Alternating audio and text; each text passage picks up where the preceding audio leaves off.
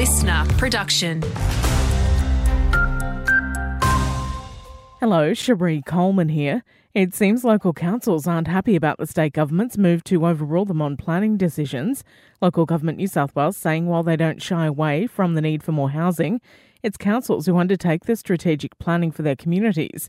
The comments come after the Premier announced new reforms that would force councils to remove long-standing exclusions on terraces, townhouses and multi-storey apartment blocks where they're currently not permitted. You can't just put people on a space. We've seen that in the 70s.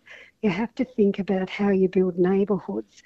You have to think about the green spaces, the schools and the hospitals, the access to health services that goes with that. Council's the best place to understand that. Spokesperson Daria Turley there. Accessing treatment will soon become easier for some cancer patients in Kemspey, with select cancer treatments to begin at the Kemspey Hospital in the first quarter of next year.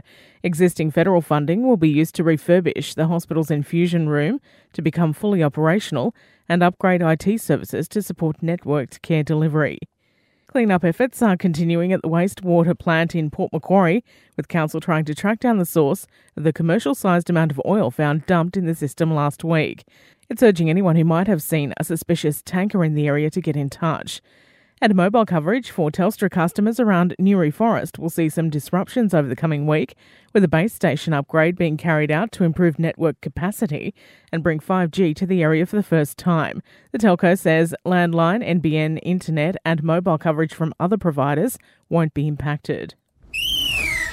Having a look at sport now, the Macleay Valley Mustangs preparations for season 2024 have kicked off in a big way, with former NRL star Bo Champion as first-grade coach taking over the reins from Ant Cowan and Adam McMurray.